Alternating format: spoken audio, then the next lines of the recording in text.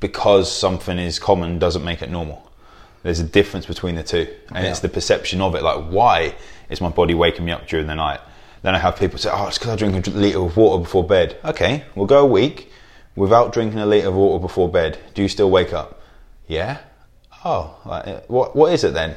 Test your blood glucose, see what's going on there, and okay, we'll just have a little protein snack before bed. It's usually signs, as we said, the blood glucose side of things. And these are people, and going back myself, like from bodybuilding days, like I think I've been seeing you here, or not here, obviously in the old practice, since just after my first show. So that's 2008, end of 2008. I was going to say, it's crazy. You're going to suddenly go, Jesus, it's been that long. Yeah, Jesus, like, we're getting old. But I would say I was healthy in that state there. Obviously I wasn't, but that was what was deemed fit for the purpose of getting on a bodybuilding stage. And whatever, like, you're lean, you've got veins everywhere, but it's not healthy. And like the perception was still to push myself. And even now, like, I do struggle with the perception of that, oh, people look at the pictures of how I used to be, and like, I'm not a personal trainer now, I'm a functional medicine practitioner. Like, it's the perception of myself. Don't you think in society though, we've been really trained to that, we have a perception of what is attractive, we have a perception of what youth looks like, what success is, a perception certainly of what success looks like. The Olympics at the moment are a classic. For some people, their level of success as an athlete is they got to the Olympics.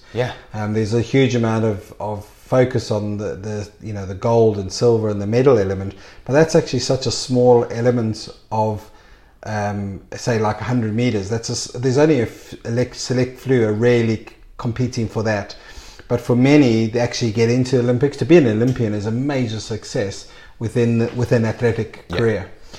So we have a real thing of perception and health, but we have a big thing of what we perceive as what is healthy. So and so it's hard to define what is healthy. One of the things that in chiropractic we talk about is robustness. So that ability to have trauma, whether it's physical, emotional, chemical, and bounce back. So it's going back to the heart rate variability element. We all going to have traumas, and there's a great one on the emotional side of things, is that trauma is not the event which happened to you, it's the physiological adaptation of the body to that event. And so with those people who really battle to adapt and pick up from that, that's the trauma, that's the physiological effect. It's not the event, because two people can have the same event, but one seems to cope and get over it, and the other one, it spirals out to whole sorts of other issues. But they had the same event. So the trauma isn't the event. It's not. It's the adaptation. It's the perception. It's the recovery. It's the processing. But there's also like one thing I do with clients is we do an exposure history, which basically we go back from basically like day dot of their health. Things that have happened, mold exposure, stress, traumas that they've been through, and we look through it, and it's crazy because like they might see something and start doing something, and they don't realize that it was their subconscious holding on to that memory of when something happened. There was someone I was speaking to, and he was saying that his dad actually died when he was a kid because of drowning, and he went to an interview. And there was a machine just like the water machine over here, and they pressed it and he heard like the glug, and he basically had a panic attack. And he hadn't heard one for a while, and he looked back deeper into it, and it was his subconscious. He was there when it happened. His subconscious witnessed that.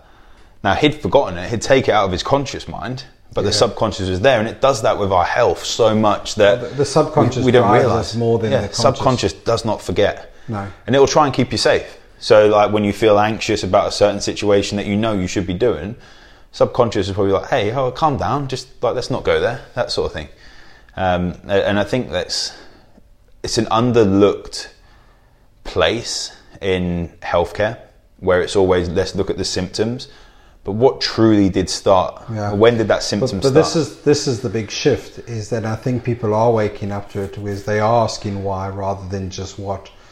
Because there is a shift in the realization that a lot of if you look very carefully at some of the adverts on TV, some of the health products, they will even say it's a bit like the packet of on cigarettes, smoking kills. even on some of the medications, they'll say effective in the relief of the symptoms of XYZ. But we then really get to the point of saying, well, that's what the treatment of XYZ is as a medical condition. But they're really just effectively making us more comfortable by managing the symptoms. Yeah. But not really, no one's really taken enough time to say, okay, can I reverse this? Can I improve this? Or are there other things that I can do? I just did a patient once at GP, and we were talking about COVID, and we were talking about the effects on consultations, and so they're really now trying to juggle with the element of, can we keep some elements of online consultation, because for some situations that works well, but we still need to do face-to-face. So they're really struggling with that. And she was saying that that's a surprise that there's a lot of people who have been woken up on the idea that I'm now regarded as vulnerable because I've got diabetes, but it's been controlled. I have no problem. But now... Controlled by medication. Exactly. So I thought everything was okay. And I said, well, your symptoms are managed, but you're still diabetic. So you're still put into a vulnerable category. And they're like, well, I don't see myself as vulnerable. I don't want to be vulnerable. So now they're asking, what can I do? Do I need different medication? And I said, no. And then she was saying, you've got to look at your lifestyle. And they go like, oh, so there's this waking up, change of perception. But on the other flip side, she says she's still got some who's going, I just want a drug. So they are very much aware that there's still this idea of perception of, can I help myself or can't I? Or do I just take this drug and get on with my life? Taking the drug, perception-wise, is easier. We know that. Because sometimes, but a lot of people don't realize they have a choice to influence it themselves. They just think, I've just got to take the drug. I've just got to. I think it's the belief to be able to actually get to that healthy state, because sometimes people, and I know before, when I was really overweight, that I felt I was so far away from getting healthy. This is a long while ago now. It's when I was 20 years old. So it was, I've got 100 pounds to lose. Why even bother? Because it's going to be so hard to do it. And is it just easier to stay here and just kid myself that I'm happy, that sort of thing? Yeah. And eventually, you start losing it, so you continue losing it, and so on. And then one thing led to another. I got on the bodybuilding stage, but it would have been easier to not do it. Isn't also, we're talking about perception, isn't it? It's interesting because for some people they can then take it to the nth degree, to the other side. I went from one extreme to the other. They then almost, bulimic, anorexic, these concepts, because of the psychological element of that I need to work even more. But so it's all about perception. My perception was that get muscly, not healthy, get muscly, and I would be really confident. Yeah. And I wasn't, because I had to do the work up here and in here to actually get confidence up. And I still have days when I'm not as confident as people think, but the perception was, if I can do that, I'll be really confident. And don't it helped with a bit of confidence. Yeah. Being able to do it, know what is possible. But I went on stage 7 times, so I've done 7 shows, and didn't build my confidence enough. It was that this actually made me more unconfident, because I thought people wanted me to look, or thought I looked that way all the time. My Facebook profile picture was doing a side chest pose or something, and so you think, people think you look like that year round. And for starters, that's a bit of a weird tan to have year round, but that perception was there. And then it went to that extreme where, as you know, I would literally be overtraining, under eating, exercise bulimia essentially, leading to binge eating and stuff like that. So it is one extreme, and it was based on perceptions. This is why I find autobiographies really quite interesting, because they give a chance, especially if you look at a high profile person who's at the end of their career, especially sportsmen or women, and they write autobiographies where they are a little bit more released. They can say what they can, share stories more. Worry about sponsors as well, that stuff. And so last night on the cricket, Kevin Peterson him and Nasser Hussain were doing a talk about technique of batting and all sorts. And they asked him about preparation, and they said to him, you used to come out and to come out and bat and be this gladiator, and this, I'm tall and I'm here and I'm come to fight and smash the ball all over the place. He said, where did you get that confidence in that? And he turned around and said, it was just a show. He said, before I batted, I would be going to the loo. When I get nervous, I go to the toilet more. He said I'll go to the toilet 10, 15, 20 times, depending on how long it was until I went out to bat. But he says, as I knew going to bat, I knew that if the fielding side and the bowler knew that I was, in his words, would like bricking it or so, then I'm halfway. I've lost the challenge already. So he said that was a persona. He says that was the perception that I wanted to be. He says, but inside, he says every time I performed, I was nervous as anything for failure. But you can convince yourself that way, and right? So then you look at the crowd going, oh, he's great, he's so confident. But when you break it down and they think it's a perception, it's very often not the case. And I think it's refreshing to hear that someone who's so successful by our definition as a career, where he still would have self-doubt, he'd still be trying to prove himself, and he would be not as we would perceive. There's a Bear Grylls show, Running Wild, and he takes celebrities out. Yeah, I've seen some of them. He's had Obama on there and stuff. I mean, it's like amazing to like the stories he has with them and the chats he has with them. And there was one with Dave Bautista. Now, I used to be a wrestling fan, and Bautista was wrestling at the time. And you look there and you think, oh, this guy is so confident and he's like so successful.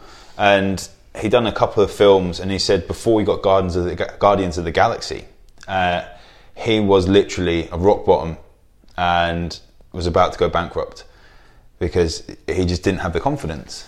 And like you see him doing this, and you see his actual fears, this action hero, and he's climbing this rope ladder, which is pretty scary, but like it is about perception. Like, they're actors, and there's been studies that actually talks about I don't know what they actually done, what metrics they'd done, but there was actors that played a really depressed part for a couple of days, and then ones that actually like played a happy part.